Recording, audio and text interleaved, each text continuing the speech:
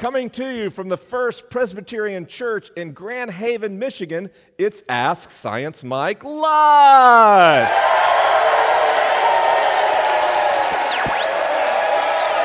He's got questions, he's got answers.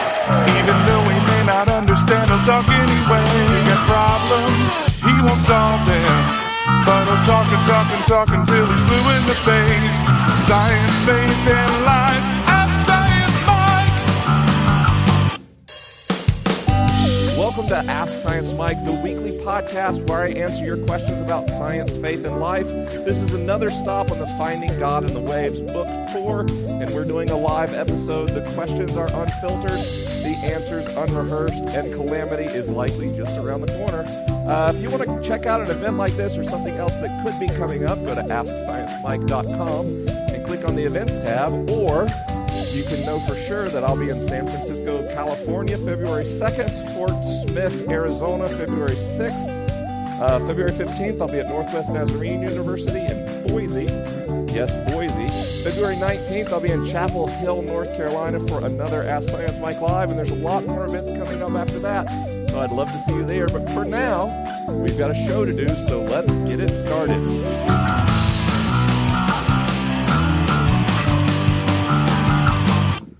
Hi. Hi, Ty. First time listener, long time fan.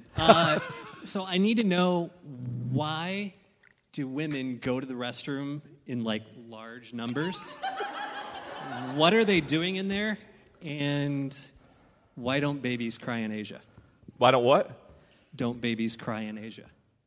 Why don't babies cry in Asia? Yeah. Oh, man. Okay, why do women go to the bathroom in groups? Scientifically speaking, that's definitely going to be a social science thing. There's no evolutionary impetus. And unless I'm misrecalling my anthropology, that's not universal across human cultures. What in our culture that reinforces that? I think you have stumped me on the first question. Do you have an answer? You do? Let's do this. I've never had an audience answer ever. But let's knock down some patriarchy and let the ladies speak for themselves. Okay. Thank you. Okay, I may have an answer to your question. Has anyone ever seen Harry Potter? Raise your hand high. Higher. Okay, cool. We got some hands. First movie or first, depends on how hardcore of a fan you are. The scene in the bathroom where Hermione gets attacked by a troll. She went in alone, okay? That's what happens when women go to the bathroom alone. You get attacked by trolls. And it is not fun for anyone. All right. This is going to be a fun night. I actually read an anthropologist's explanation for why babies don't cry in Eastern cultures as often, but I can't remember it. Strike out, first question. Okay. The other part of why people listen to me on the internet is I have a weird habit of being honest. So you'll notice a lot of people that do, if you ever seen a radio call-in show with some expert, if they don't know something, a lot of times they'll just tap dance. And I have this bad habit of just going, beats me. Okay, so first question. I have no idea. Question 2. So on another note, how do you grapple with the idea that the children of God live on earth, but there's this idea that the universe is kind of infinite, and there could be planets with life out there somewhere.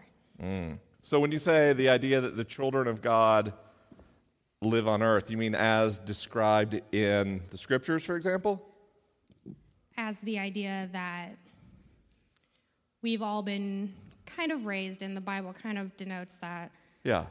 It doesn't exist like other planets out Yeah, there. okay. He created Earth. Yep.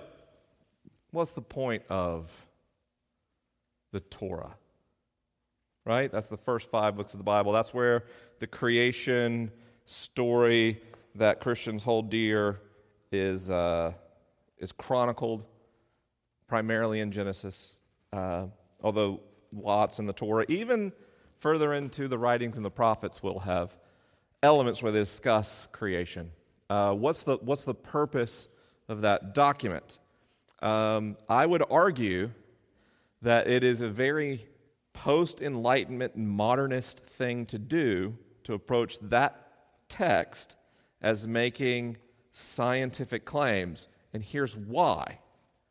When the Bible was recorded, the whole thing, not just the Torah, science didn't exist, and there was no such thing as a scientific claim, right? So we take a modern way of thinking that has shaped our cognition, and we force it back onto that text. And I think doing that has some advantages.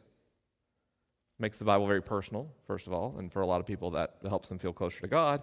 But on the other hand, can make us really deeply misunderstand what those texts are about. So if you talk to anthropologists, the creation story in Genesis has incredible similarities to contemporary creation stories of its day. It's very similar to, Babylonian accounts, for example.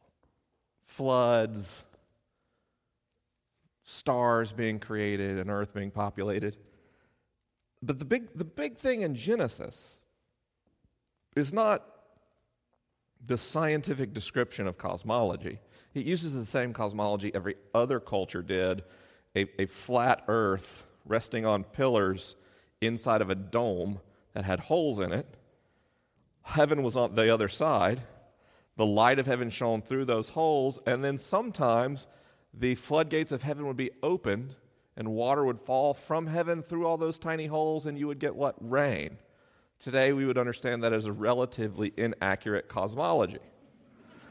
But the point of Genesis was not so that people herding livestock in the desert 3,500 years ago would get quantum physics.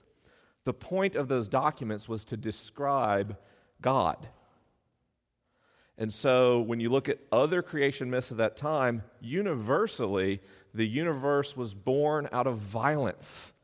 Wars between gods, or in one case, a god slaying his lover and slinging her entrails across the sky, and that's the Milky Way, right? I'm serious.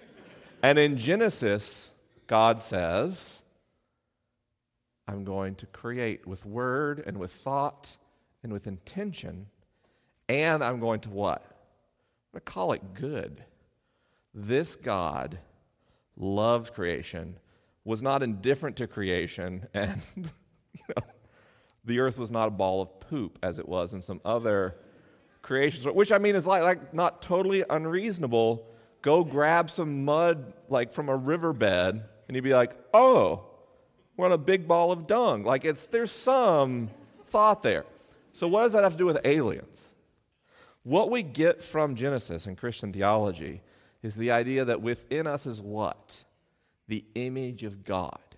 Well, what is the image of God? Where I've been thinking lately, as I get, increasingly kind of theologically orthodox, which makes my inner skeptic kind of retch a little bit, but I am who I am.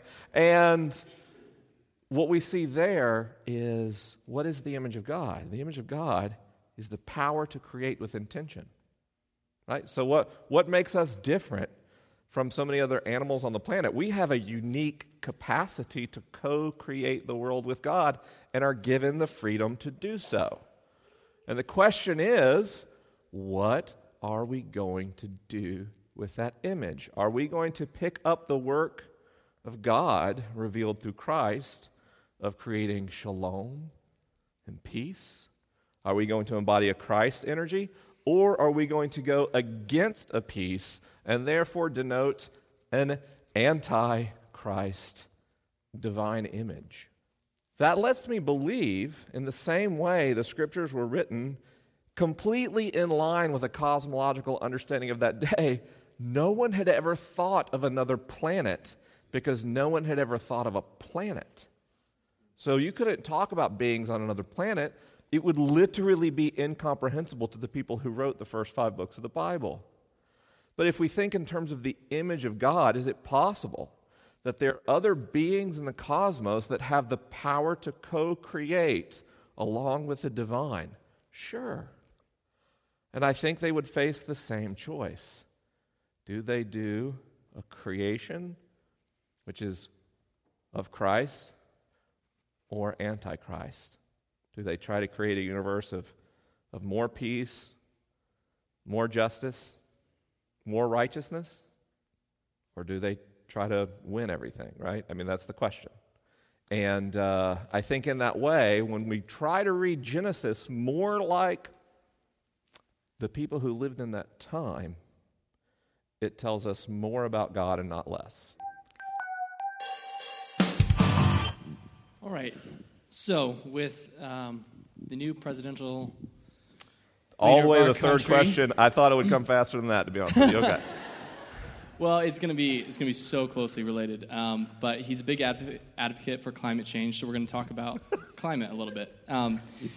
So my question is, it regards wind, and I was laying in bed the other night and had to turn the fan on, and came up with the question that why do fans cool us down? Why does wind sure. just naturally cool us down? Because in my mind, I would think it's creating friction, so you might even think that it might heat you up a little bit. Second question, pretty easy. What is wind? I got to be real honest. When you opened with the election and climate change, I did not see the question going to ceiling fans keeping us cool and what is wind. I'm real impressed because usually about the fourth word, I know the end of the question. So you kept me on pins and needles the whole time. Like I was spooling up climate studies and NASA funding and ceiling fans. Okay. Everything in the universe exhibits what we call hot body radiation. And I don't mean like hot body, like I've got a hot body. I mean, like I've got a hot body. I think the dad bod's a thing now, right? So I'm good. But what I mean is thermal energy is radiated from anything that has thermal energy. So unless you cool something to absolute zero, it will emit photons. And you're doing that right now. You can't see them because you can't see infrared light, but you can feel infrared photons, right? Your skin is photosensitive to infrared photons, but your retinas aren't. Have you ever thought about that? Like, your hands are technically retinas. So, it just makes me feel like an X-Man. Anyway, so the way cooling works in an atmosphere, it's different in space, but in an atmosphere is one, your atoms are kind of jiggly, like my belly's jiggly, like they're dancing all the time, and they bump into other atoms and they release some energy, right? And another way that they cool is just by shooting photons out. The jiggly bumpy is a way faster way to transfer energy. And whatever you're transferring energy into is some kind of substance that will have a cooling or heat carrying capacity. So this is why, for example, water is so cold. You know what I mean? So if you get in 68-degree water, it feels very different to your body than 68-degree atmosphere, right? Because water has a very high thermal carrying capacity. And here's the other thing. Humans are terrible thermometers. You don't actually have any absolute capacity to measure temperature. What you can measure is the rate of temperature change that's happening to you right now.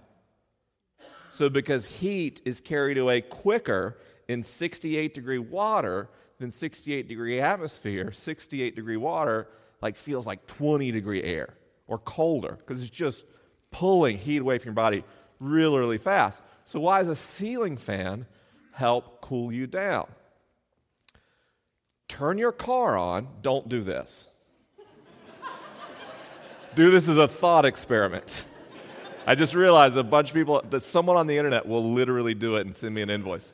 So turn your car on and disable the water pump, right? The water pump's job is to pump water from the engine block out to the radiator and back. Why is it called a radiator? It radiates heat. That's its job, right? It's got a large metal surface, so lots and lots of photons can get away.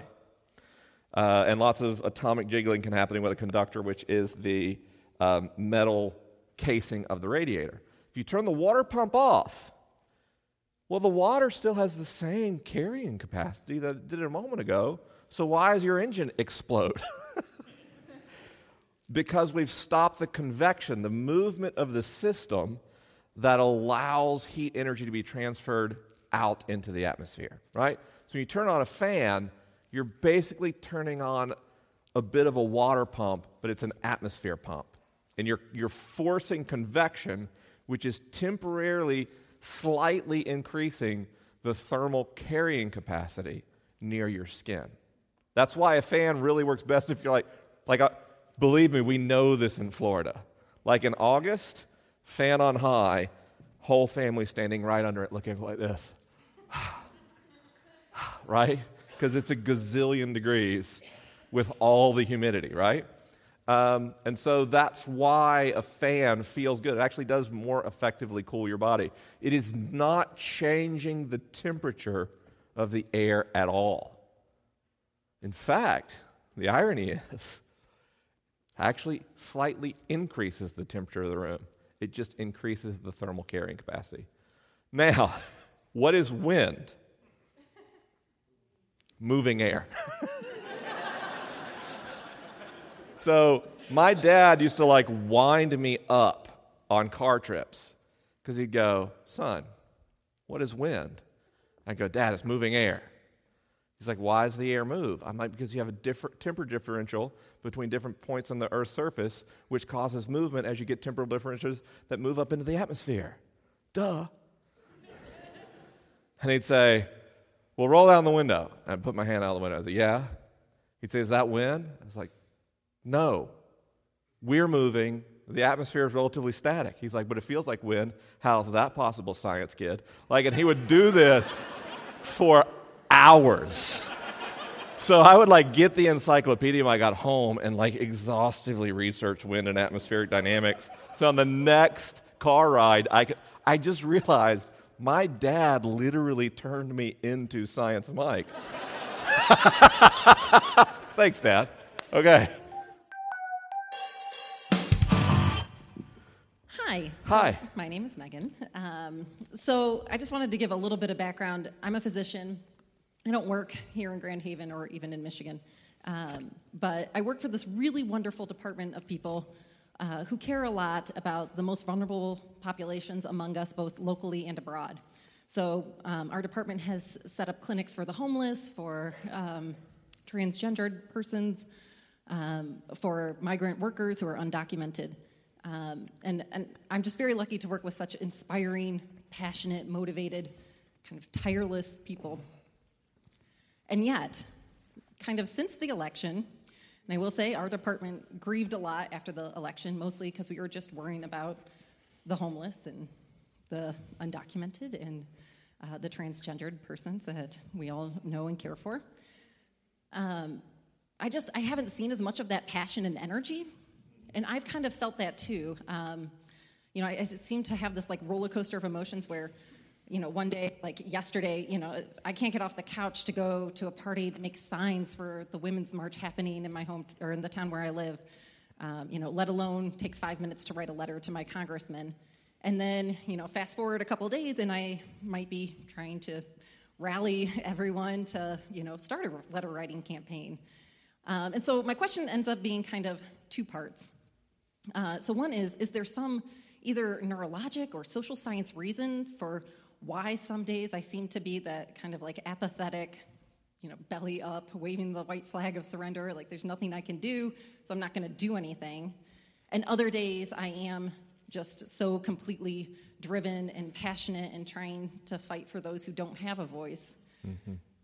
And kind of the second question is, if there is a reason, is there like some sort of trick? Like, can I convince myself to engage? Can I rise up and write like I'm running out of time and can I motivate myself to act, and can I then motivate those around me to act? Awesome.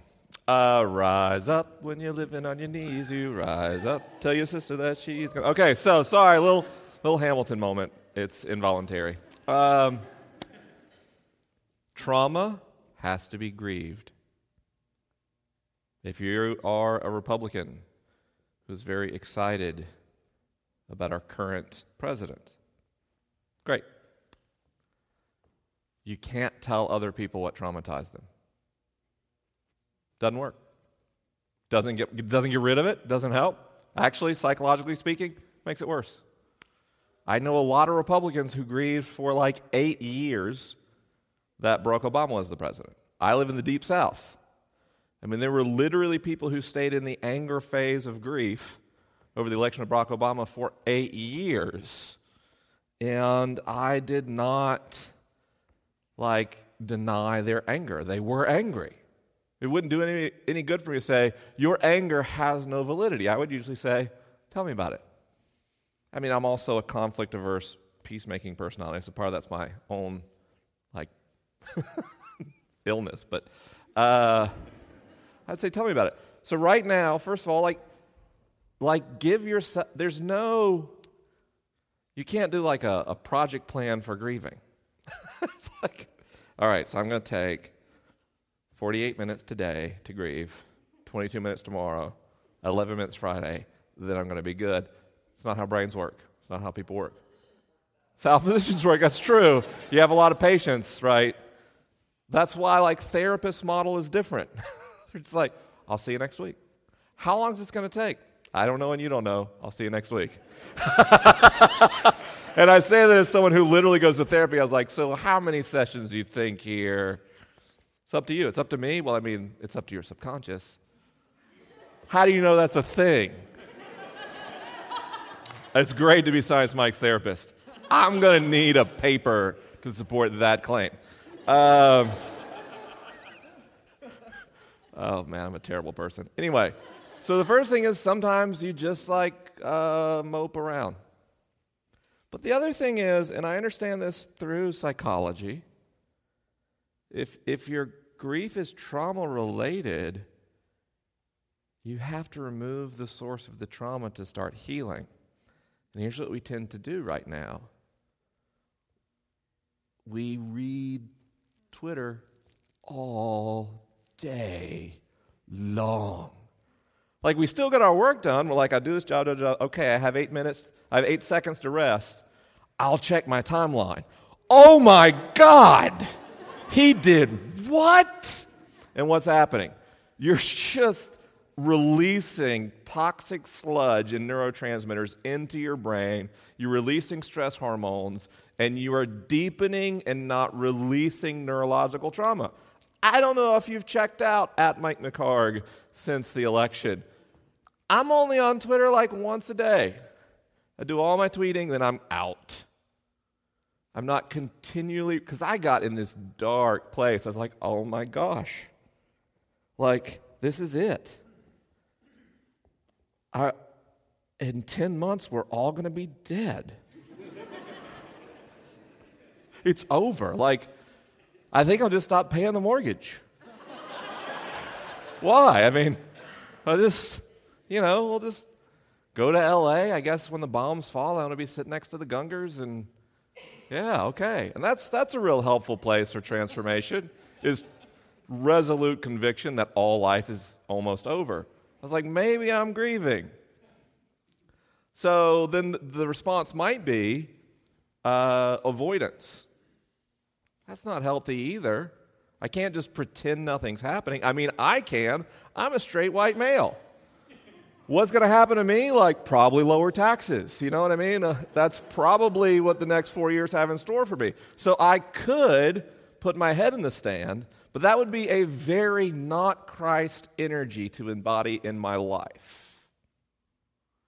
So I still have to stay informed, and I still have to stay active, but I have to do so in a way that still keeps me a relatively healthy, effective human being. Because this podcast doesn't help if every week I turn on the microphone and weep into it and do nothing else. Like ratings just down, down, down until it's nothing but other people who cry all the time, which like could be cathartic. But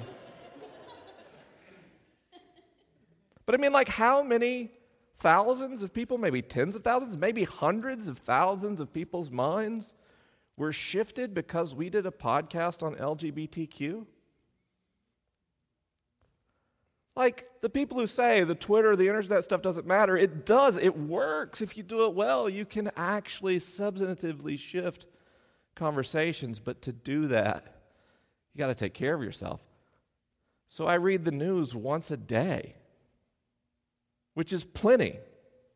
Like, if something happens between when I read the newspaper in the morning and the next morning, me not knowing till the next morning doesn't change anything. You know what I mean? Like, if some conflict erupts in the Middle East, I can just know the next day. Like, I want, people in national security positions to get briefed multiple times a day, but not me. Like, that doesn't do anything. So I'm controlling the cycle with which I consume news and information. So I'm removing the source of trauma. What am I doing in response? I go outside a lot. I just walk without my cell phone. Have you tried this? It's incredible. Now, I get it, like, you might not be able to do that for a few months because you live in Michigan, but a lot of people in Radioland are in the Sun Belt, and like me, they can go out all year. But my point is, I take times, and a lot of times I go home, I take my iPhone, and I put it on my nightstand, and I'll leave it there like literally all day. And, oh, man. So what have I done? It's accelerated my grieving process. Now, stuff still happens, and I go, oh my gosh. But because I'm not stuck at the bottom of the worst part of the grief cycle, my response is not, we're doomed. My response is, how can I help? How can I help? What can I do? Here's another thing. We're all equipped with gifts. And the Bible was really smart in describing the church as the body of Christ and giving very lengthy passages devoting everybody saying, no, it's best to be an eye, or it's best to be a foot, or, if I can't be an eye, I don't want to be a part of it at all, right? Like, this is a smart line of reasoning because we're understanding sociologically that social change movements require multiple approaches. Some people have to be loud and angry and scary or nothing happens, right?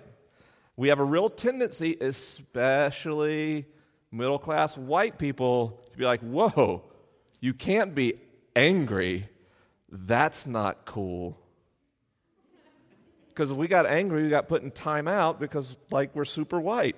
And right, that's a white thing. Like, we don't, you go to white church services, we all just kind of sit there, kind of chill. That's what we do, right? Right, that's a really not white thing to do right now. Like, you moved your hands, right? What? Don't call attention to yourself. You're inviting the devil, so you know what I'm talking about. You guys have all grown up in church, or some of you have. That's why you're here. The other of you didn't grow up in church and wondering what's wrong with the rest of us, and that's why you listen. So some people have to be the angry ones. They have to be the ones who say, we will not tolerate this. And don't let yourself be the white person telling a person of color their anger doesn't belong in the conversation. Because their anger is the reason you know what Selma, Alabama is. So some people have to be the angry voices, but other people need to be the translators. I'm way better at talking about racism with people who live in rural America than some of the more outspoken advocates. Why? Because I can understand their discomfort because I have felt it before and sometimes feel it today.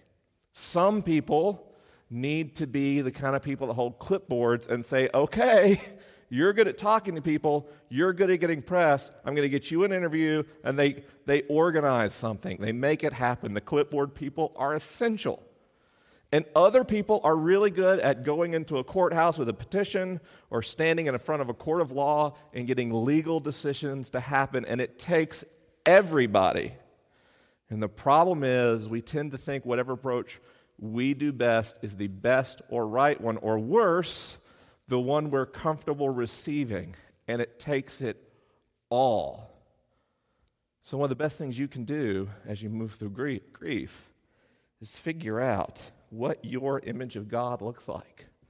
In what way are you uniquely created to go forward and create peace and justice and righteousness in the world? If I could lean into my evangelical background a little bit, folks, that's the gospel. That's the good news. It's not convincing people to say a speech. It's not convincing people to accept a set of propositions. It's going out into the world, being broken for others as Christ was broken for us. And I have found, sitting in that, it's dark sometimes, but the realness of a life that first acknowledges and then addresses suffering is gratifying in a way that a comfortable job in advertising and a good salary wasn't. I might even say that I feel born again.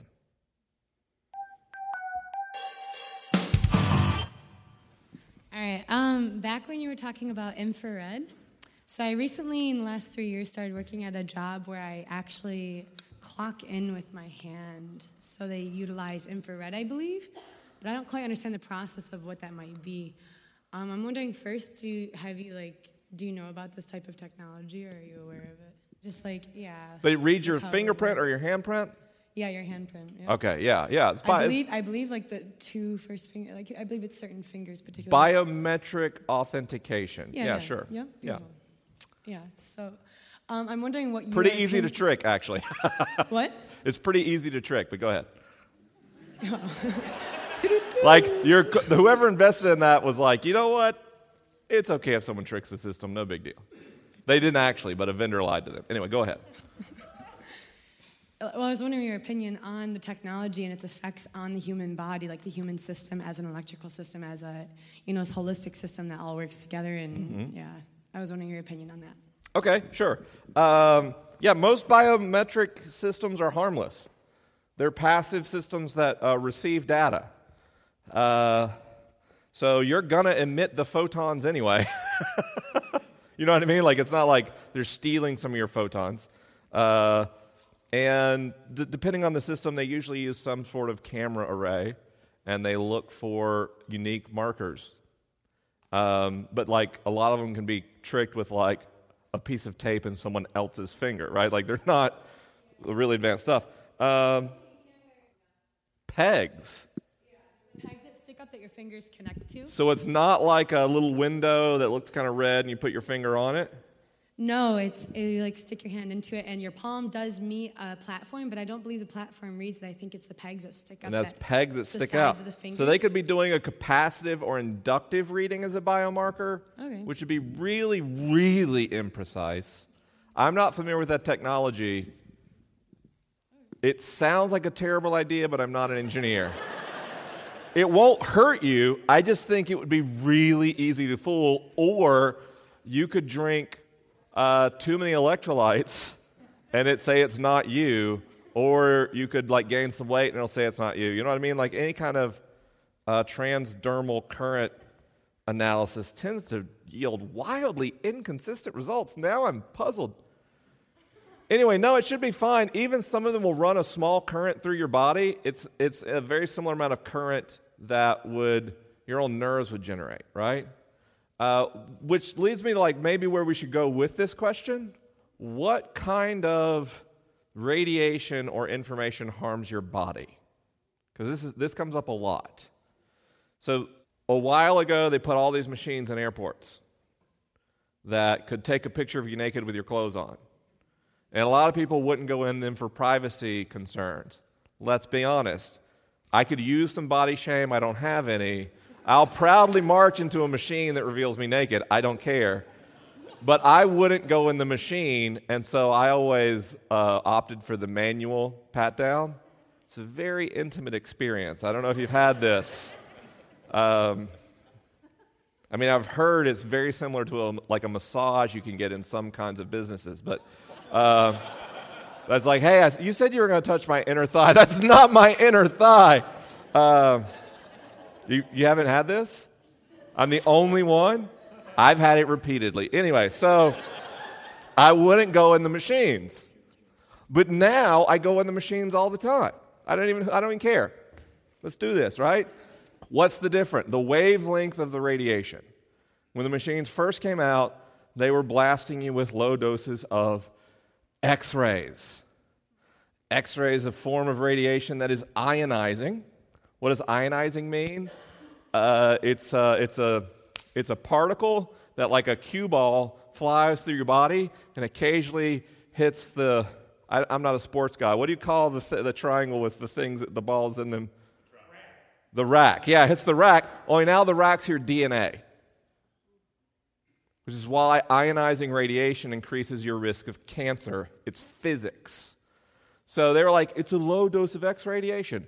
X-ray risk for cancer is a function of cumulative exposure. So I'm like, I'm not getting in that. And they said, no, but it's safe.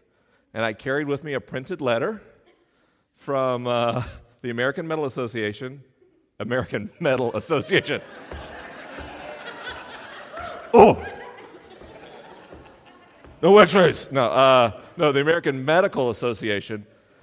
Internet, I was headbanging. So the American Medical Association said, like, we don't think this is safe. We understand medicine. And now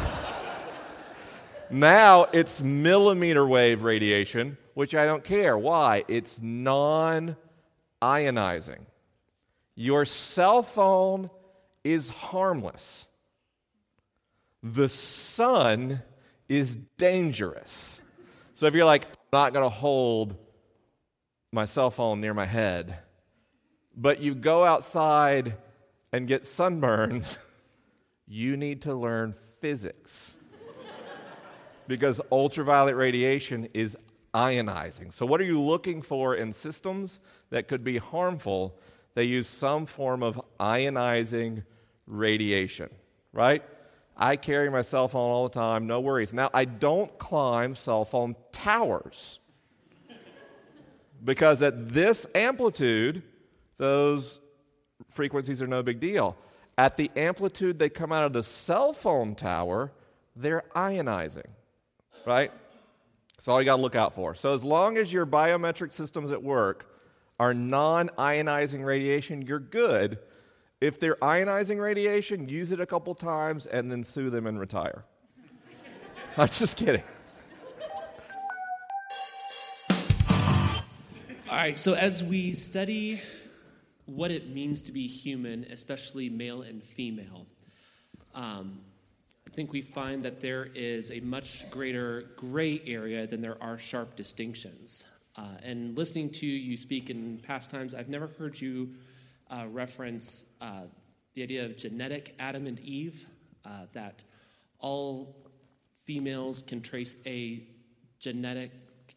similar genetic ancestor, and all men can trace a similar genetic ancestor, both of which lived several thousand miles apart and several hundred thousands of years apart. Yes. I'm curious if you could talk, and especially through that data, what are helpful ways to talk about the distinction of male and female? Oh, wow. Most of the time, male and female is fine. Language. So that's where you have to start. Like, for most organisms that can mentally understand a concept like male or female, of which we know one species that can do that, us. In case someone's confused, which one is it? Humans can assign a gender label to themselves. Other animals don't do that. Other animals are just like, I could use some genital stimulation. Who's down? That's kind of how it works. They don't have a social consciousness. But we go, I'm male, and then we have a bunch of systems that reinforce that, right? Like primary, secondary sex characteristics, tone of voice. There's a collection of things, and if you were to identify those as biological traits and then graph their expression, you would find bell curves of maleness and femaleness. And what we understand now is that those bell curves overlap.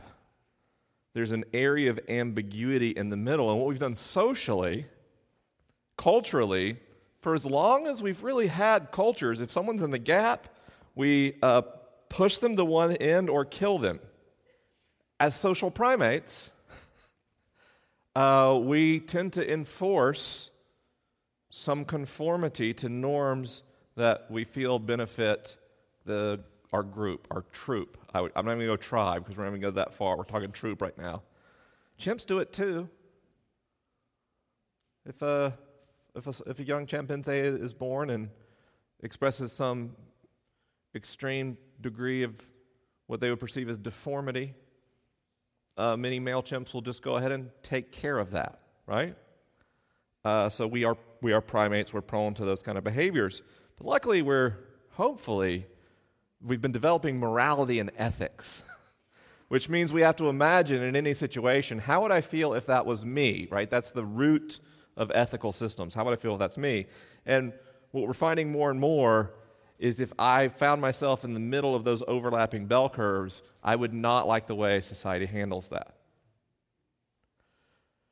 But when we talk genetically male and female, we really simplify the data set to X chromosome. X chromosome is a data set we call female. X chromosome, Y chromosome is a data set we call male. And there are more options, right? It has happened that you have people who have two X chromosomes and they develop male features. The opposite is also possible but less likely. You can have additional, you can have XXY, you can have extra Y chromosomes. There's all sorts of situations. This would be a 40-minute answer if I went into all of them. Let's just admit, but those are statistically small enough. They don't play a big part when we study inheritable genetics because we don't pass them on. If you have an extra, you only get to, moms get to contribute one chromosome unless something happens. Dads get to contribute one chromosome. And always one, unless I'm completely misremembering. I'm fairly comfortable. I'm 80% comfortable with that claim. And so that's not, if we're studying the inheritability factor, looking at variations from XX and XY isn't helpful because it doesn't follow normal genetic patterns. So that's what gets us to looking at genetic ancestry for males and females. And when we look at those intersections, we are doing big data analysis. So we're looking at gene distribution where it occurs, sampling as many people as we can get to get a bigger database, and then making numerically based assumptions about time period and location. And using that approach, when you hear something like this individual here at this time, this individual here, that's with the data we've got so far. As you add more people, your data gets better. And when you hit the jackpot and you find ancient human remains that still have genetic material, it really refines your data set.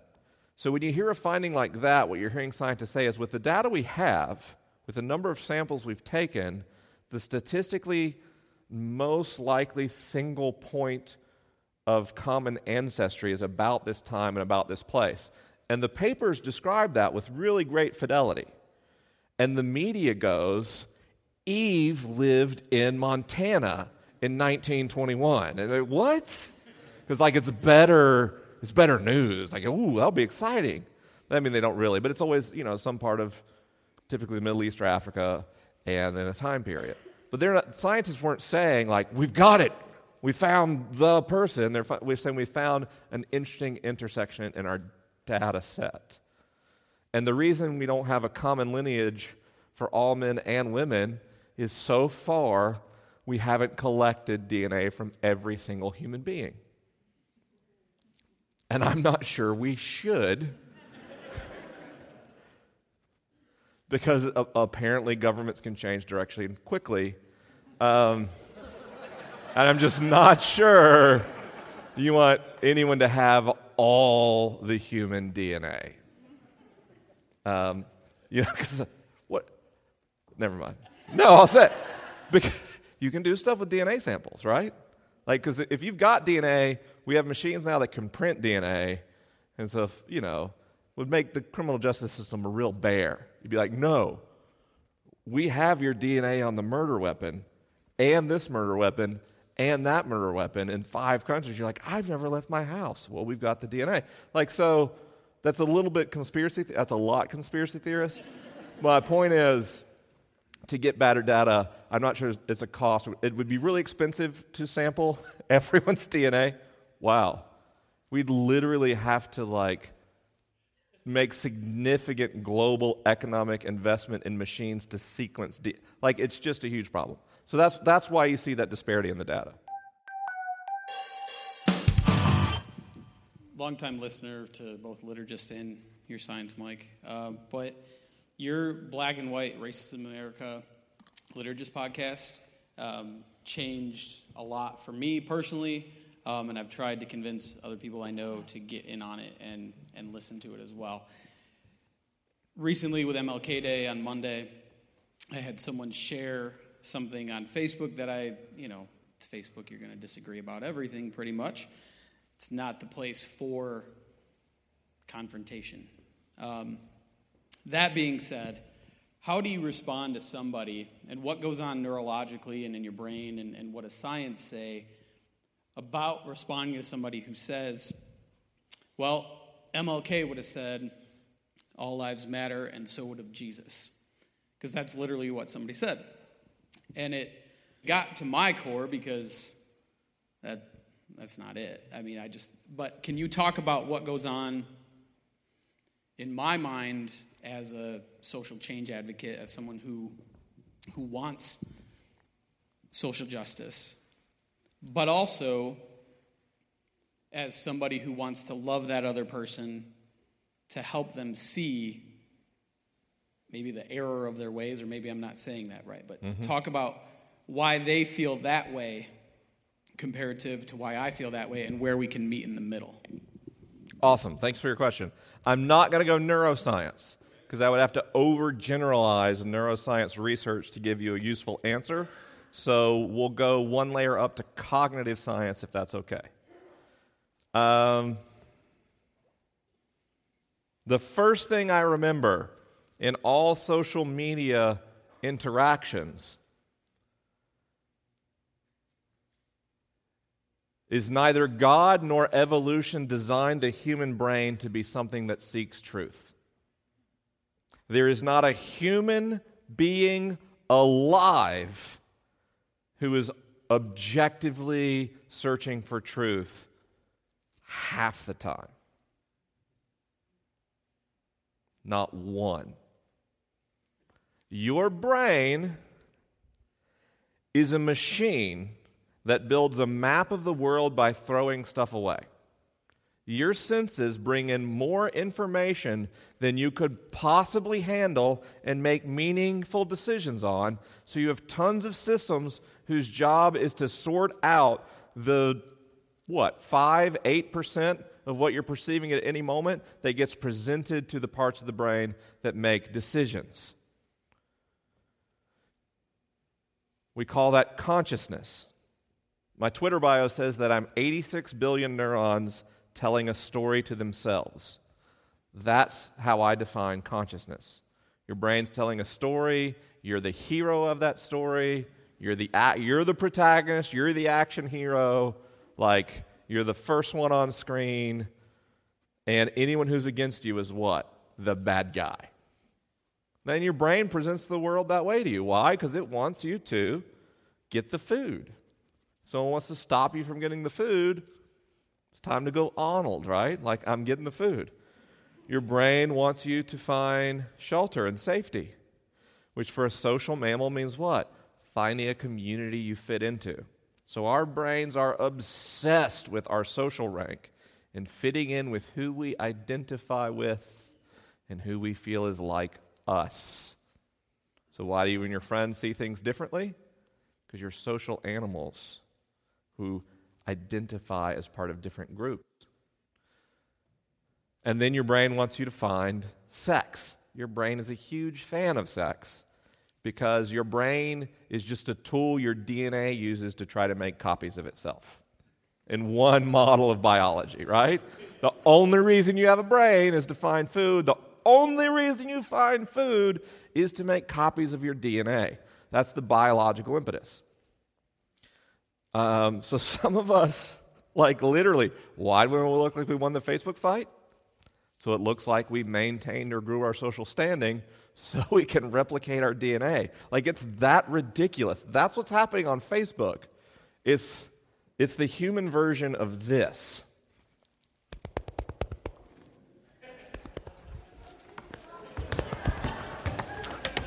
Internet, I impersonated a gorilla. Okay, so, like, that's what's happening. Because on the one hand, you care about the plight of these people. But on the other hand, you care about the plight of those people because part of the way your brain maps social reality is it realizes there are a set of the entities you're attracted to who care about those people. It was like, I care about those people too. How's it going? Right? Like, I know it's a really cynical view of humanity, but sometimes we have to strip away the artifice to see our motivations. So confirmation bias is a huge part. The cascade availability effect is a cognitive bias. When you hear things over and over, you believe them. Guess what social media is doing? Computers are figuring out what you like to hear and telling you over and over and simplifying your view of reality. That's what's happening. So they are literally presented with a different view of the world by machines than you are. Why do I want to say this? Because we have to acknowledge that. It is happening to them, but it's also happening to you. There's a great statistic I saw about the prevalence of fake news sharing among people who I self-identify as conservative. I don't remember the number. It was somewhere in the 45 to 55% range of acceptance and resharing. In the same study, it said for people who identify as liberal, it was like 20 or 25%. And all my liberal friends started sharing it and were like, yay, liberals. I was like, hold on. 1 in 4 is a terrible statistic. 1 in 4 is a good shot. You're one of the people sharing fake news. And by the way, did you check for the source of that study before you shared it? Because it might be fake news, right? That's where we're at in the world. It's cognitive science. We are trying to fit in socially without losing rank. But yes, part of that is sometimes our eyes get open to the plight of the hurt of others. Why do your eyes get open to the plight of the hurt of others? Usually you get hurt really bad. Why am I so nuts about like justice issues? Mainly because I was bullied so bad as a kid and I know what it's like to be at the bottom of the pyramid. It's not because I'm a good person. It's I've suffered a lot. Now, one thing that can help people see the world from the perspective of another without suffering themselves is a really good story. 20 years ago, very, very, very, very few people supported the right for someone to marry a person of a gender that they chose. Very few. And then in like 3.5 years, we hit a tipping point. Why? Storytelling. How? YouTube. It gets better. famous people, influential people got on YouTube. They shared their experience with suffering and how they learned to cope, and a bunch of straight people watched it.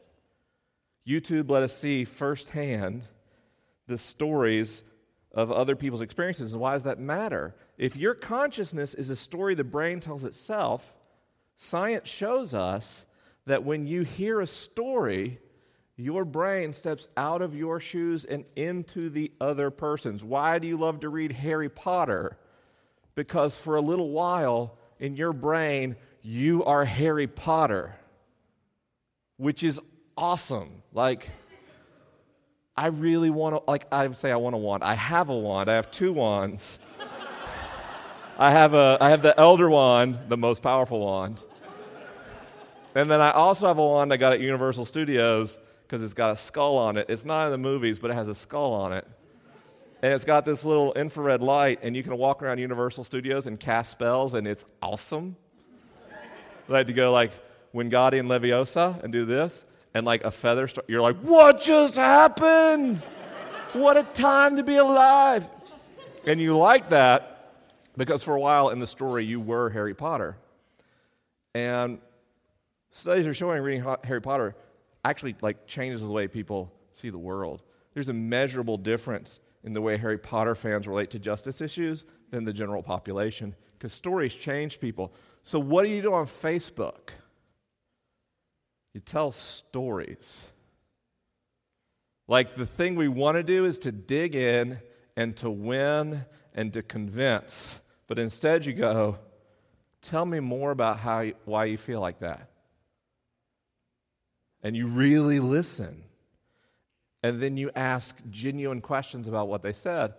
And then when you feel like you have an understanding of what they said, then you say, well, I have a friend who, and their life is, and if what you say is true, it would mean for them, what would we do about that? And you treat them like an expert. And when you treat them like an expert, their cognitive defenses stay down, their amygdala stays quiet, and while they're doing that, you get to mess with the firmware of their brain to manipulate them to be the person you'd like them to be. I have some experience with this. I do it every week. Hi, so I have kind of maybe a follow-up to that question and to the election question that the woman asked earlier. Okay. So taking it out of Facebook into real life. Mm-hmm. So I follow you on Twitter, and I've seen some of the things you posted on Twitter, and I've heard you and Michael Gungor talk about the election since it happened. And so my question for you would be, I know there are people in this church who voted both ways in the election, and I'm That's hoping... not legal. They can only vote one way or the other. Well, you know what I mean. I'm hoping your question will address people regardless of how they vote in the election, yes. is how I'm saying. I hope the last one did too. I think that would also be a handbook for hacking liberals as much as hacking conservatives, but go ahead. For sure. So I think I'm sure there are other people who have experienced this, but this has been like a really difficult election for me personally. Mm-hmm. And I'm normally an optimistic and cheerful person, and I've found that I have become pessimistic and angry and contemptuous towards people who voted differently than me. Mm-hmm.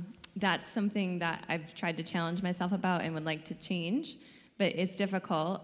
So my question for you would be, one, if you could talk a little bit about tribalism, and the science of tribalism, and maybe how you break out of that.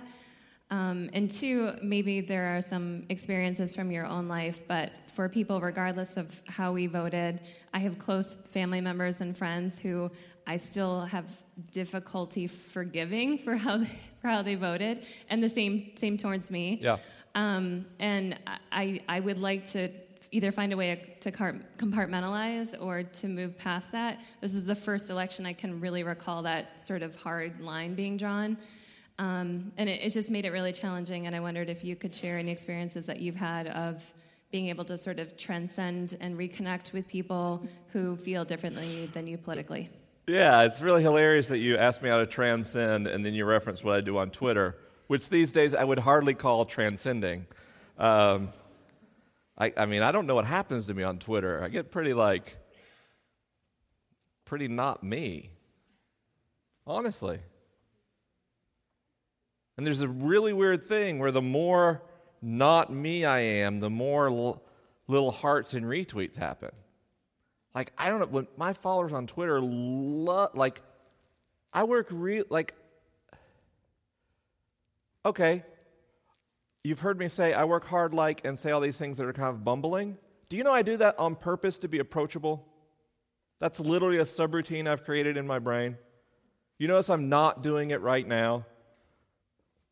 Everything I do is so manufactured because since I was a little kid, I've trained my consciousness to act like a computer. And so I emulate a lovable goofball, which kind of become real in me, but it's an emulated thing. And I've noticed that on Twitter, when I turn that off and I unleash the fullness of what I'm capable of in a cutting wit, people love it. I could make so much money as an angry liberal media mouthpiece. Like the left Ann Coulter, which ironically would have to be a guy. So, right? Because it's odd. Anyway, it's the same way Ann Coulter, you're against your... Anyway, so... I'm a woman who hates feminism. Cool. So I'd be a man who hates patriarchy. Oh, wow. I'm getting really into that. But my point is, I caught myself, the stakes feel different, don't they? I was really miffed when GW got the presidency. I wasn't like a Gore nut, though. I just thought, in some ways, Gore's a bit preferable. But I didn't feel like the country would stop if W won. Do you know what I mean? It feels different this time. Even last time, telling me Mitt Romney wouldn't have been a super average president. Just right down the middle. No one would have been surprised a single time in 4 years by something Mitt Romney did or said. I don't think we would be marching in the streets if Mitt Romney would have won that election. So I just feel like we have to acknowledge there is something that feels different this time to an incredible swath of the country. I mean, I made jokes with my rural relatives about Obama-Romney. I stopped talking to my rural relatives over Trump. How can you support a man like this? Do you know any black people? Any one black person? Do you know any Asian Americans? Do you know any Latinos or Hispanic people? Do you know any of the people who will be affected by this man's policies? Do you have a gay friend? How can you do this?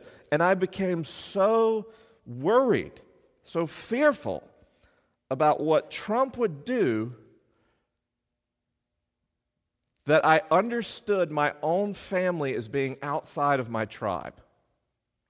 Here's the thing about tribalism. You can't turn it off.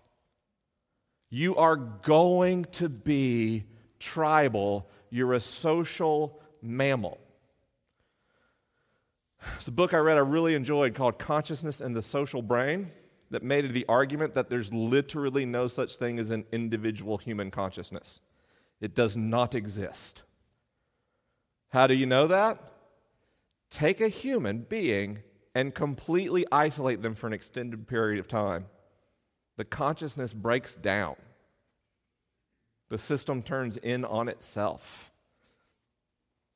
It is not good for man to be alone, or woman. So the trick is not to turn off tribalism, which is an innate part of human consciousness, but to ever increase your conception of who the tribe is.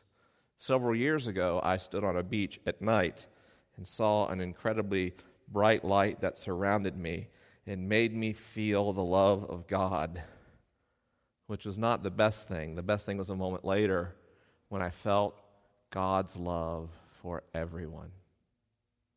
And in that moment, my tribe became every single person. And I was different. I was literally different. I came home and no one knew what had happened, but people who didn't even know me that well would say, what has happened? You're so different. And I've been squandering that gift ever since, right? Slowly letting the tribe shrink and shrink and shrink. And frankly, I can understand how African Americans could say, I will not stand for this, and if you support Trump, you're against me. It's pretty reasonable. I can understand how my gay and lesbian, bisexual, trans, and queer friends could say, if you support Donald Trump, you deny my right to be who I am, and I can't be a part of that.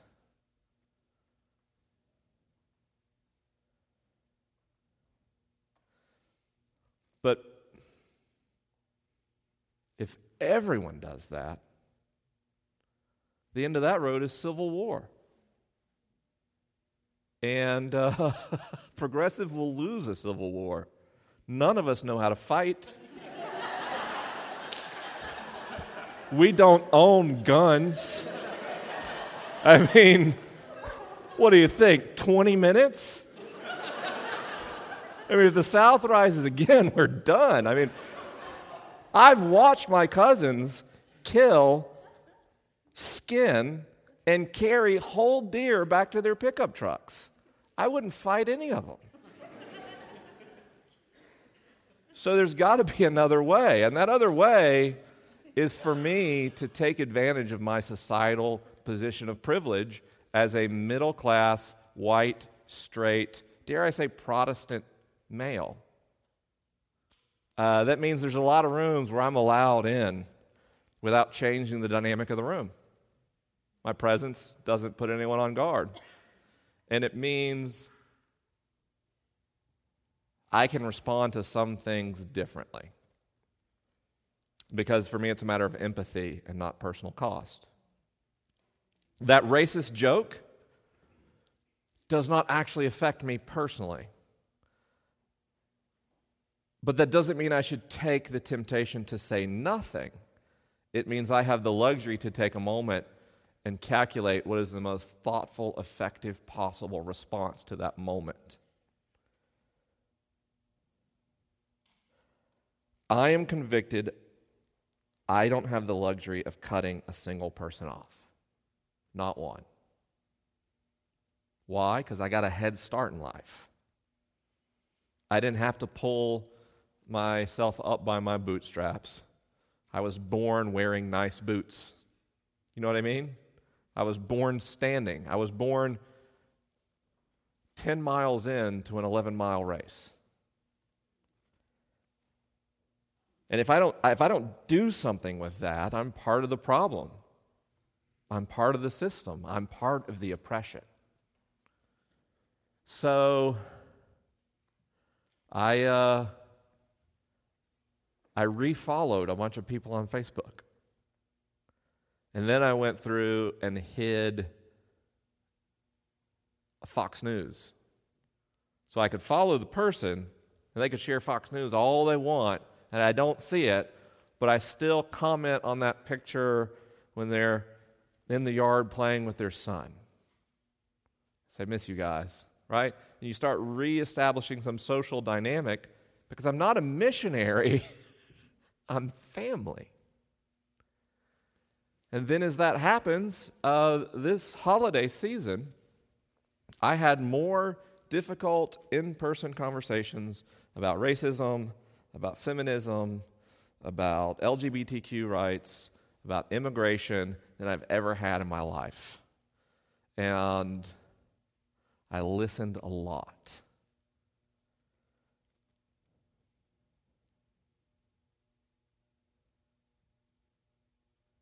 Did race play a role in this election? Well, of course it did. Race has played a role in every election since 1776. Hillary Clinton was just a better adversary for black Americans than Donald Trump. She wasn't like someone who would actually get the job of racial justice done in this country. I mean, I could say George Carlin's forbidden words and get less flack for that than if you say the word reparations in America. That's a word that'll put a room into total silence. For those of us who have the privilege, it is our job to continue to expand our conception of tribe. But the reason I included that disclaimer is the last thing we should do as people of privilege is to tell someone at a more marginalized intersection that they must also expand their notion of tribe prescriptively. Right? So if you're at the exact same intersection as me, able-bodied, middle income, straight, white, male, I'm talking to you. But I'm not actually talking to you because sexism plays a different role in your life than it does mine. And there might be some people for whom it is psychologically costly for you to include in your conception of tribe. So I'm telling you what I'm up to, and whatever you can glean from that that's useful, you're welcome to. Thank you. In past episodes, when asked by listeners who are wondering why some people have spiritual encounters along the lines of your beach experience, while others may desperately want a God encounter but come up empty-handed, you briefly mentioned the God gene and the telogen absorption scale. I have had spiritual encounters on a fairly frequent basis my whole life, and when I hear these questions, I freak out and want to know what's happening in my own brain. Yeah. So I was wondering if you could provide a deeper dive into those topics, and particularly if life experience can impact telogen absorption. What kind of life events tend to leave that kind of change? Ooh. You can just drop the mic with that question. Wow, no need to hand it back. Even if I can't get there, that's a fun question. There's multiple types of neurological spiritual experiences. First, a mystical experience like mine is a state of hyperconnection between all different parts, most of the brain, that is extraordinarily similar to what happens when someone takes mushrooms. It just doesn't last nearly as long, and you don't take mushrooms. But in terms of a brain scan, very, very, very, very similar effect. But that's kind of like the 10.0 on the Richter scale of spiritual experiences, and they tend to be rare. But I'm like you, I still have like a lot of spiritual experiences. The telogen absorption scale was originally designed as a system to determine how likely someone, how easy they were to hypnotize.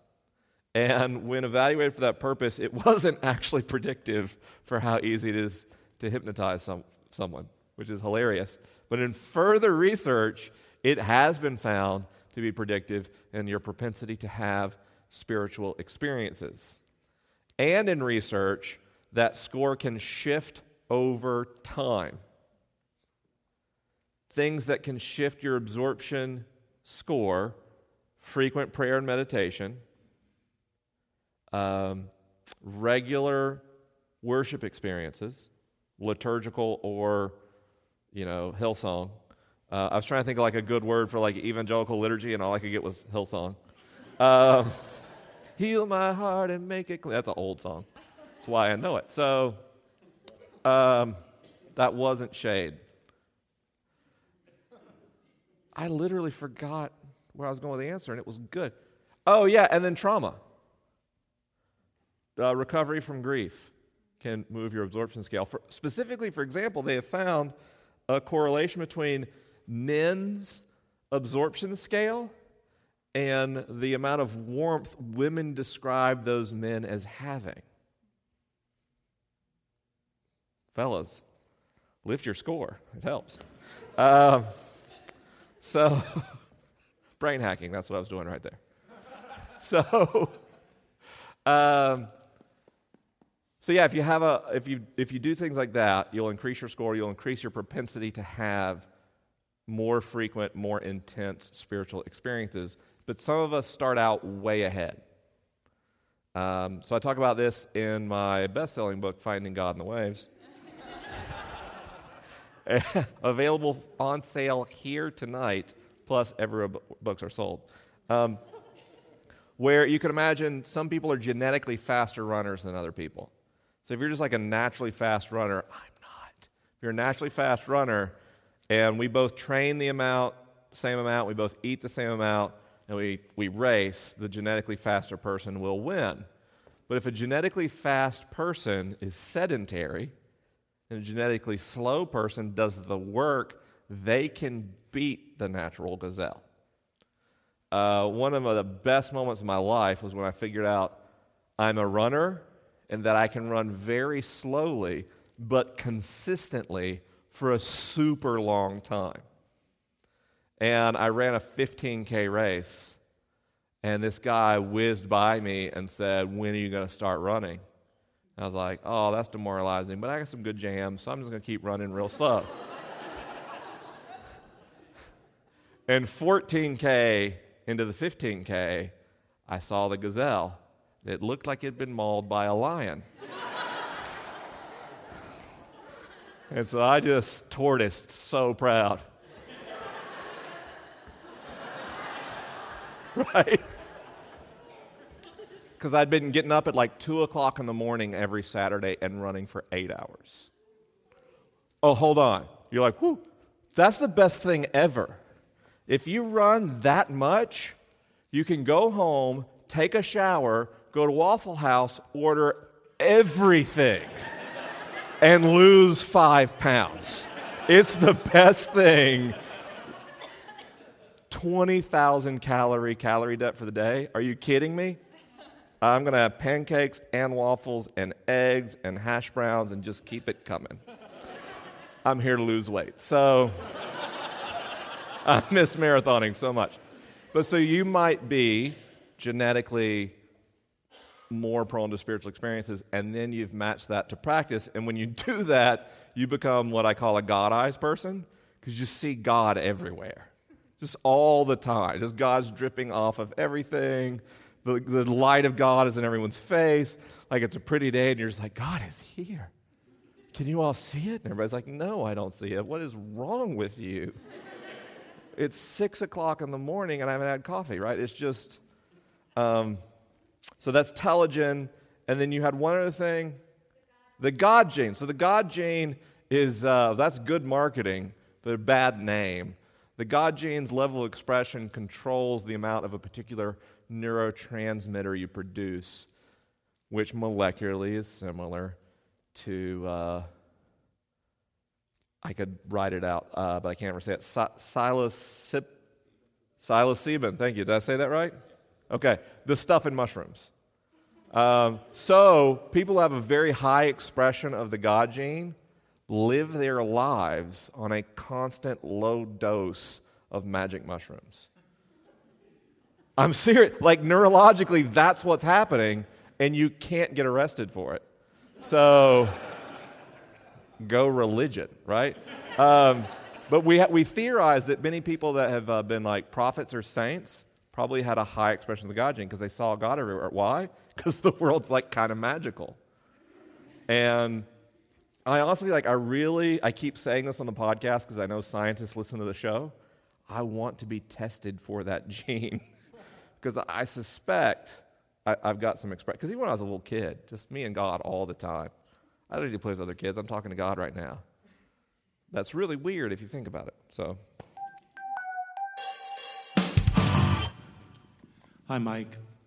My name is Mike also, but unlike you, I am an Episcopal priest. Right on.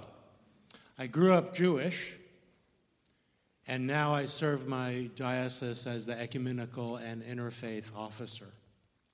I bring quantum physics to my ministry because quantum physics says that we are all one, just like the gospel does.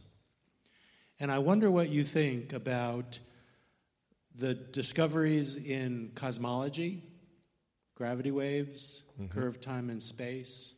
Stephen Hawking recently posed that the event horizon of a black hole captures all the data of whatever goes into a black hole. So I wonder what you think about how these things will inform our spiritual growth. Cool. Rephrase. Hey, Science Mike, what's your central idea about everything? I often tell people that my theology is cosmology. That my favorite theologian is Carl Sagan. Which, like, some crowds are like, yeah, and other crowds are like, burn him. And 2017, y'all. Cosmology says that if you roll the clock back, the expansion of space becomes a contraction. If you keep running the numbers backwards, the entire observable universe, some people just say universe and you get confused about what a universe is, so I'm being clear, the entire observable universe, as far as we can see in the night sky with the best telescopes, which happen to look in the microwave spectrum, all fits in the space of a sugar cube. Which is important. There is no Big Bang. That's a terrible name, because a bang makes you think of like a balloon that pops in a room. That's a bang. Or a firecracker that pops in the sky. The universe didn't pop into nothingness. The universe, which was already spatially infinite, started to expand. But it was already everywhere. So a better name, as minute physics says, would be the rapid expansion of the singularity. But can you imagine a TV show called The Rapid Expansion of the Singularity? Those actors would be jobless. So Big Bang Theory is good marketing. But when you roll it back and everything is that compressed, math breaks down. Everything gets weird. We find that the four fundamental forces of physics are one singular force. We find that there is no division between time and energy and space and matter. Everything is in a state of mysterious, timeless unity with the potential to create everything we see today. Hi, God. I look in a singularity and I see God. Hear, O Israel, the Lord is one.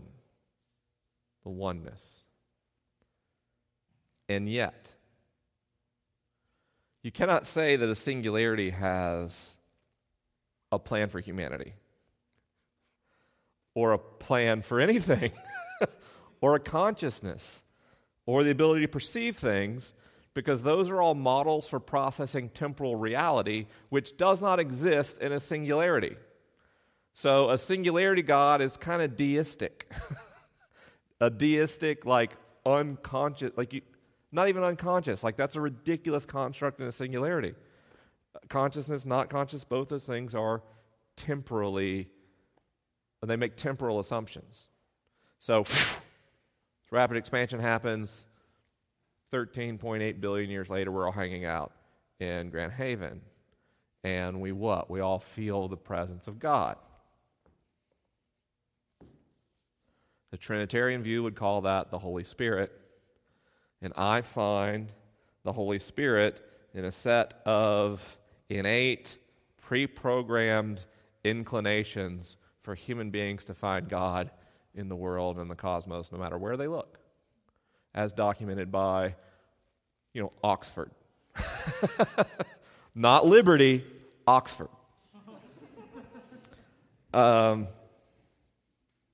So there's a God that creates. There's a God that dwells within us and our neurons and our synapses. And then there's a more mysterious God to me, a Christ that invites all of this galaxies and planets and societies and cultures and militaries and economies and Baptists and Methodists and atheists into reconciliation with its origins. We call that the Christ. And where do I find the Christ in science? Absolutely nowhere. I only find the Christ in the incarnation through Jesus, which is why I'm a Christian and not just like a New Age spiritualist, or not just like a mindfully minded atheist like Sam Harris. Because what unlocks the mystery of the Godhead and the Spirit to me is only Jesus, who was the Christ. That's a really deeply unscientific idea. Profoundly unscientific idea. So I do a weird thing for a Christian. I just admit that up front. And I don't try to convince skeptics. Here's why I can prove to you as a historical claim that there's an empty tomb. And if you don't agree with that, you're going to hell, bro. Like, that's not... I'm compelled to be an empty tomb. Like, we're too often in Protestant and American Catholicism too obsessed with the, like, after we die, like, shiny game show reward. You got the big prize. And when I read the words of the Christ in the Gospels, he keeps talking about bringing the kingdom of heaven near, not going there. And so what I find in Christianity is not a fascination of what happens when we die, but what happens when we live. And why do I make that a scientific claim? Because brain science tells me that when you believe God loves you, when you believe that what undergirds reality is not entropy but love, you can make irrational choices that are better for the world. You can take risks for people that don't pan out. And so I can't make a claim that Jesus was the Christ scientifically, but I can make a claim that me believing Jesus was the Christ changes me in a way that changes the world for the better, which is why we, the body of Christ, are called to not only be the body, but a body that walks out of a tomb. And that tomb is the way evolution has shaped us and trained us to primarily look out for ourselves and our descendants and our tribe. But Jesus says, no, it's all nations. It's all people. So go ye therefore. I have an educational background. Early childhood education. I'm not a Christian ministries person, but I've worked a lot in different churches and Sunday schools, and I've found that oftentimes we have just sort of missed the mark in teaching young children about God. Like we focus on the stories, and like one time I was supposed to do take a bunch of stuffed animals and do where Peter was told to kill and eat. And so I was supposed to pretend the curriculum. Oh, I love churches. And I said, okay, first of all, anyways, I didn't do that because all the kids would remember was that I was pretending to kill stuffed animals. And not that they were supposed to be loving to all people. Kids play Call of Duty. They could probably handle it. But anyway, go ahead. They bunny hop. I mean, never mind. That was too nerdy. Anyway, and as a mom too, I'm trying to understand how to share my faith journey in a developmentally appropriate way. Yes. With understanding how the brain develops. Great question. First of all, very soon there will be a continuation of, you remember the Liturgist podcast, The Other Side of the Mattress? with Jenny and Lisa? Any of you hear that? Okay, it was about like how to use your marriage, handle deconstruction. We did another one where we talked about what we did with our kids. And then like my kids are on that program talking about it from their perspective. So if you're like, what kids think about that transition, mine would be happy to tell you. I don't know where they get that from. Yeah, it's so funny. I go into church nursery rooms a lot of times, like, because I talk in churches a lot. And like I think my contract says I get like a green room. So like, and churches take it like real serious because it's boilerplate from bands, really. Like it doesn't apply. But anyway, so they make sure I have a green room, and a lot of times like in the nursery. So I'm like downstairs next to a diaper pal, listening to all of you come in before the podcast, and like all the time they have Noah's Ark. And they never have the people not on the ark screaming and wailing or drowning. I've just noticed that is omitted from. There's not like the ark and the falling rains and then like thousands of corpses floating. There's just like a giraffe who's like,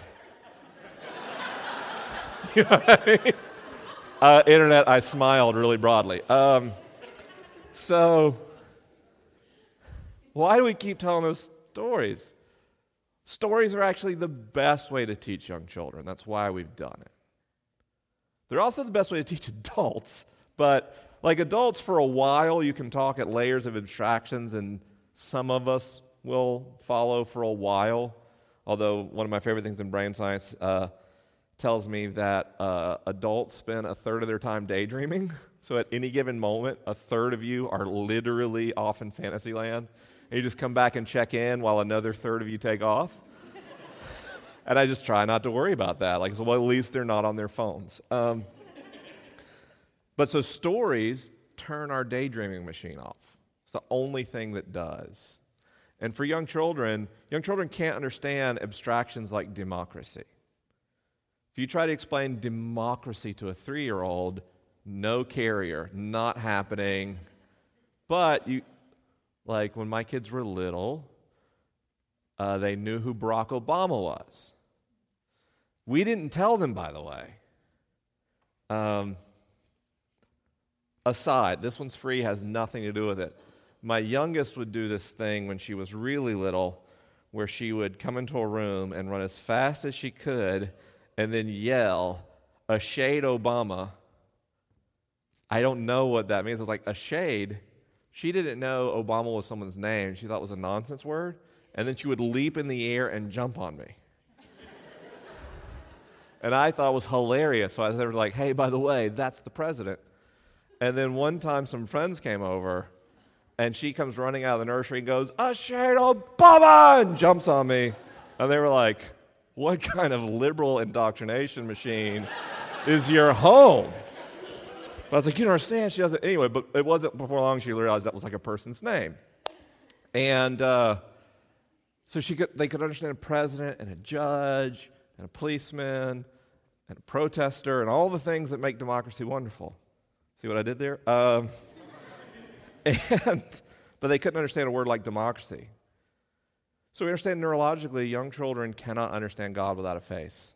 And you get to a point where your boxes of God kept falling down until you finally you embrace this sort of mysterious, infinite oneness source of all. And then you try to tell that to your toddler, and they're like, well, I think God's a guy with a beard, and he likes cupcakes. And you're like, well, that's beautiful, but you have to understand, God is the mystery that undergirds everything. And they're like, I think there's probably rainbows and unicorns in heaven. My approach was like, yes, because you love rainbow and unicorns. So of course they're with God, because God is love, and God loves you. That's the only message that matters when they're this little and this many. I'm about to cry on stage thinking about my little ones. I've been touring so much, and then I've been home for like 5 weeks, the first back out on tour thing, and I was cripplingly homesick today because I've been home so long. It's so nice. Like, my kids remembered what I looked like. And anyway. So, at first, God loves you. And then we get into, like, more specificity, more stories. The stories help underpin a picture of God that place the child within a religious tradition. When you share stories from the Bible, you're helping them identify with the Bible as part of the story of their people later on. Yes, it's indoctrination. Yes. Guess what we found? Religion really is a mind virus, and Bible stories are like a vaccination. Here's what I mean. The children of secularists are more likely to become religious fundamentalists than to be atheists. No matter how, I'm not saying they're rebelling against their parents. They can love their parents. They have a great relationship with their parents. They can have never experienced any trauma from their atheist parents. By the way, the studies tell us atheists make great parents by the numbers. But it's okay to place children within a religious tradition. Here's why. Because later they'll ask you about that tradition and why it's worth anything. And now you face the interesting choice. Do I quash their questions or do I celebrate them? Do I allow myself to appear limited or do I try to pretend that I'm all-knowing? And so often we're encouraged, probably not in a Presbyterian church, honestly, but a lot of times in an evangelical church, we're encouraged to like present this is the one right story. And I decided with my kids, I've been really wrong about God multiple times. I'm just going to tell them what I know and what I don't know. So we talked about Islam and why people believe Islam. And we talked about why people don't believe in God at all. And I remember my oldest daughter was like wrestling with whether she wanted to go through confirmation or not because she wasn't sure if she believed in God or not. I don't know where she gets that. And I remember my wife started getting angsty about it. And I was like, hey, babe, I've literally heard you say a couple times last year you weren't sure if God was real. Like, now you're worried, like, Madison doesn't want to go to the ceremony. And Madison came and had all these questions, and I was answering them, and I was realizing, like, I have answers to these questions written down somewhere. Oh, yeah. So I pulled up my book. So step one, write a book. Open the book, wrote an inscription to my daughter. I'm not going to tell you the inscription, or I will literally cry and be unable to continue. And hand her the book and said, read this, let's talk some more. And she read my book, and then I went back on tour.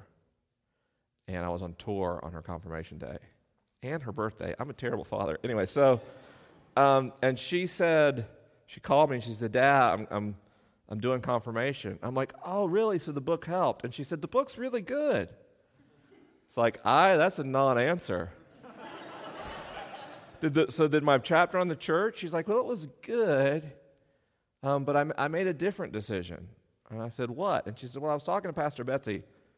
By the way, if you've never had a woman pastor, you gotta try it. It's amazing. Anyway, especially if you have daughters, right? They go and talk to like someone who has a very similar lived experience. What a weird idea. Also, I don't know if you know this, there are more women Christians than men. Secularization is kind of a gender phenomenon.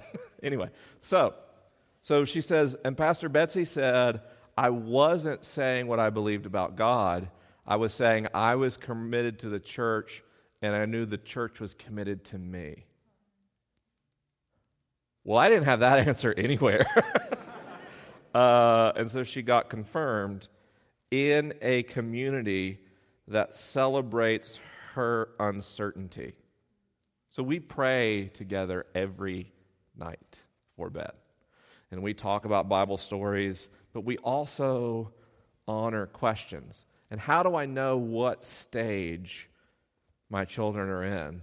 By their questions. My youngest daughter does not wrestle with existential doubt at all. It's not that she's unintelligent. It's that I don't think she gives a crap. Like, she's like my wife. She's like very concerned with the here and the now and the real. I remember one day I heard her and her sister fighting about whether or not hell was a literal place. And my oldest daughter was like, if God is love, then God would not create a place where it's possible to be apart from God.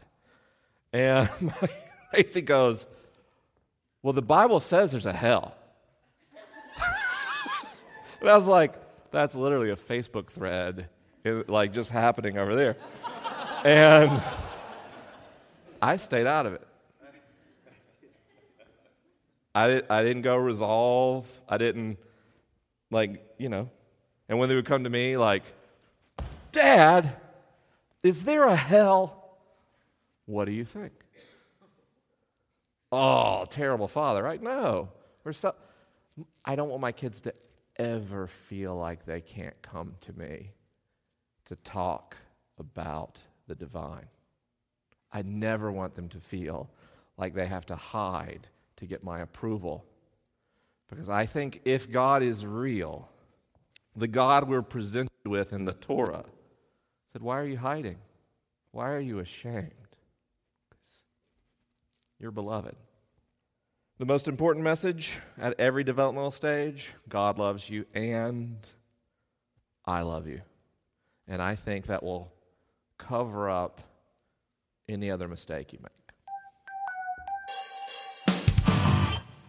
So, can you discuss from maybe your interpretation of the data, but can you discuss our species' obsession with accumulating weapons from a psychological, sociological, anthropological, and then also a biblical perspective, and how you interpret maybe the scriptures as it pertains to accumulating weapons? Okay. It was like, yep. What? Yep. I'll go ahead and let you know which one of my answers will be the weakest. It's weird. I've read the Bible a lot.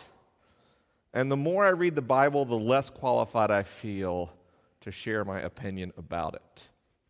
And the more I hang out with Pete Enns, the more I'm like, I should never say anything. He's a Bible scholar, like an actual Bible scholar. Anthropologically, I got you.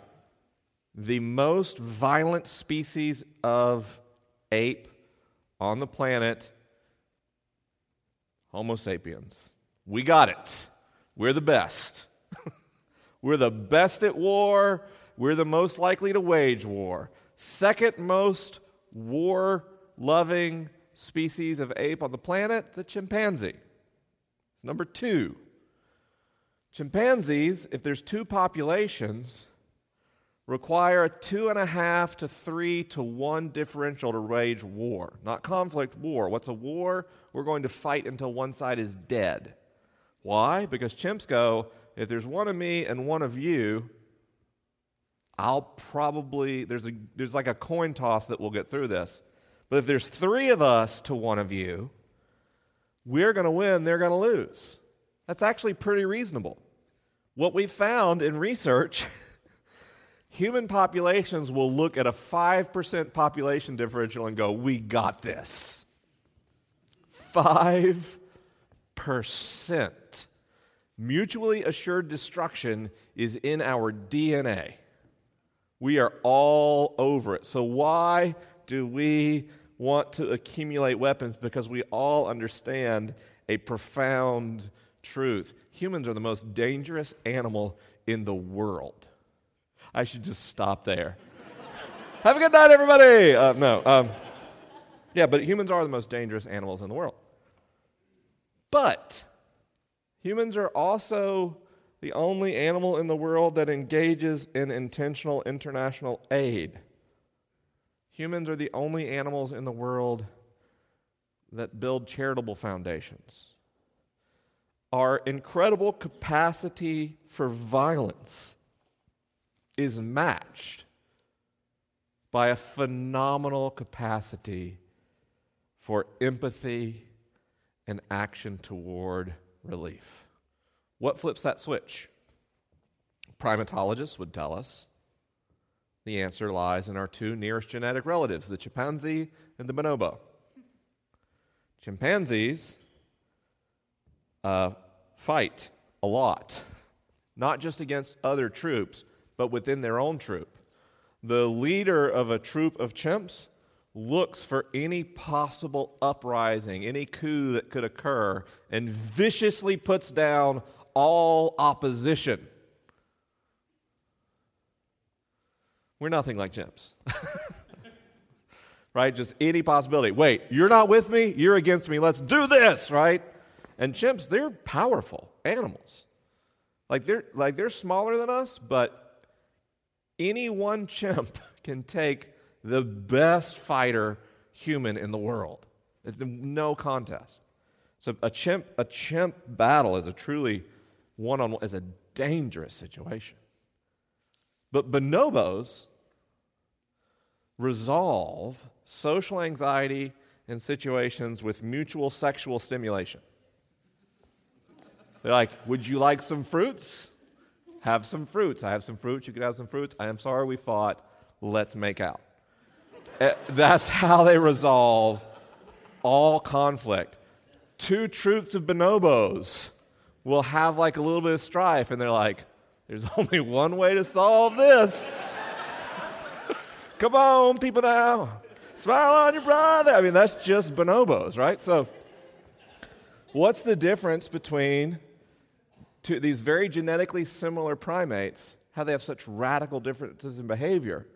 Bonobos have developed in an environment where food and water is plentiful. And chimpanzees have developed in an environment where food and water is scarce. How do you domesticate humans? Food, water, shelter, security. Ask zookeepers how often they feed the tigers. All the time. Zoo tigers never get a rumble in the tummy. They're like, man, I just ate. They're like, more steak, Mr. Tiger, more steak. Would you like to drink from a bottle like a baby and be like kind of turned into an infant mentally? And the tiger's like, yeah, whatever. That's where you want a tiger, because if a tiger gets hungry at all, those dinner plate-sized paws will maul you fast. It's a killing machine, just like Homo sapiens. So what is the smartest scientific approach to reducing violence? Make sure people have access to food, water, shelter, and security. Full stop. It's self-evident. But our inner chimpanzee says we need to get a lot of sticks in case things go sideways, which is how you end up with, what's the U.S. stockpile? 2,700 warheads, something crazy, and Russia's like 5,000 or 7,000. I could be 2,000 off on either side.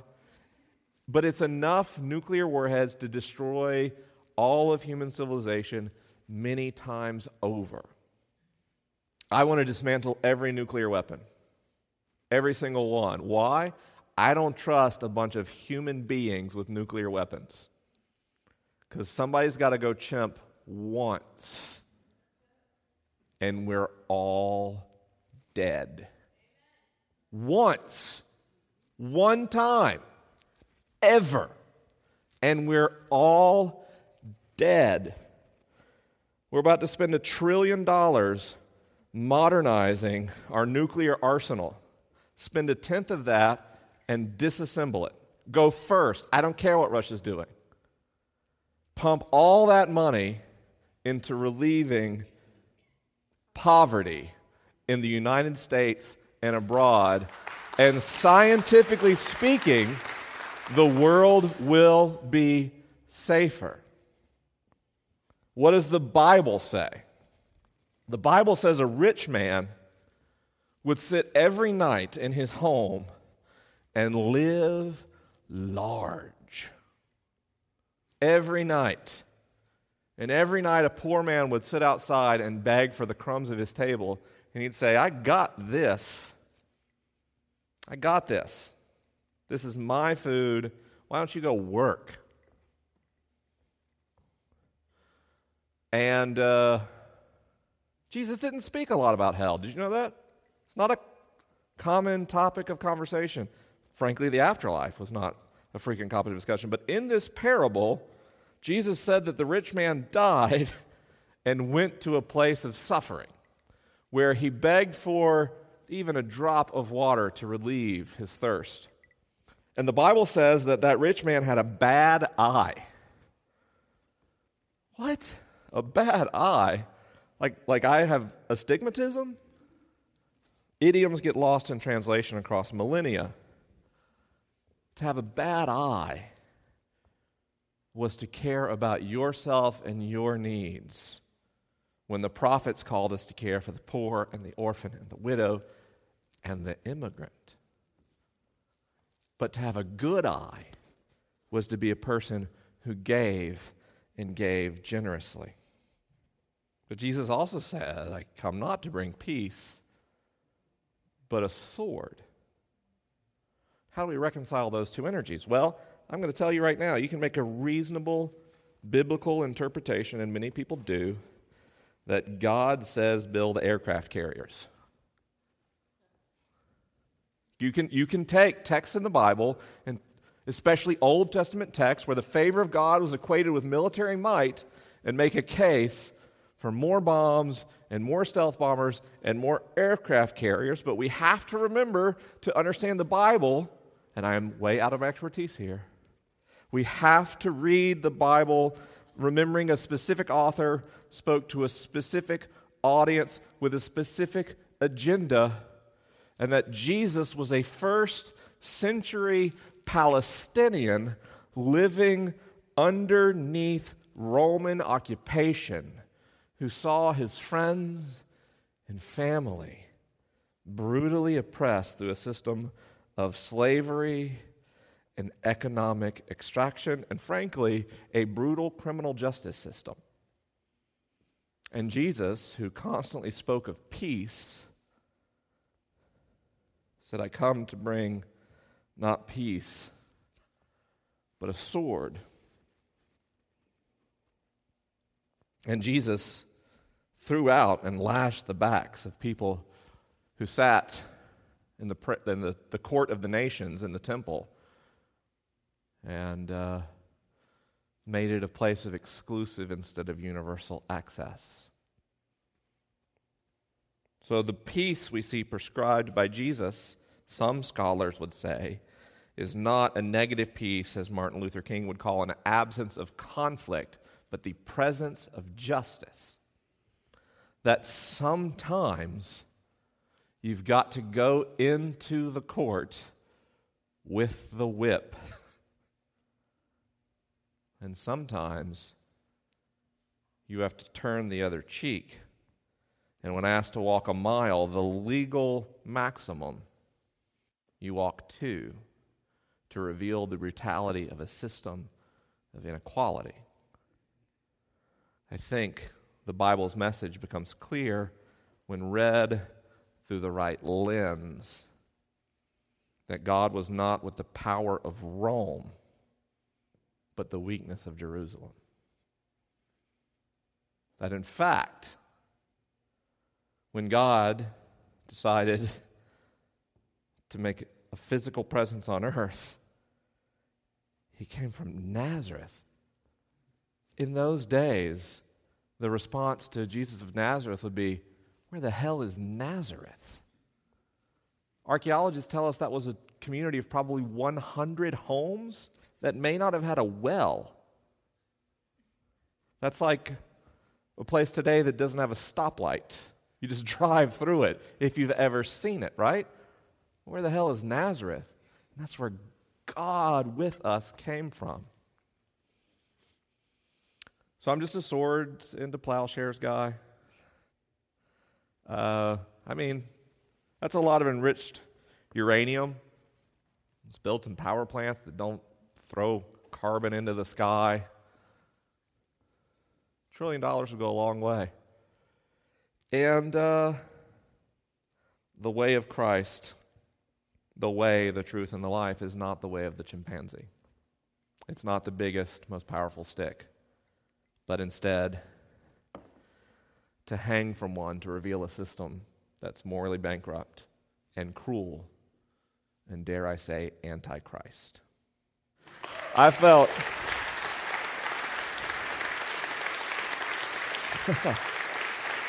Thank you.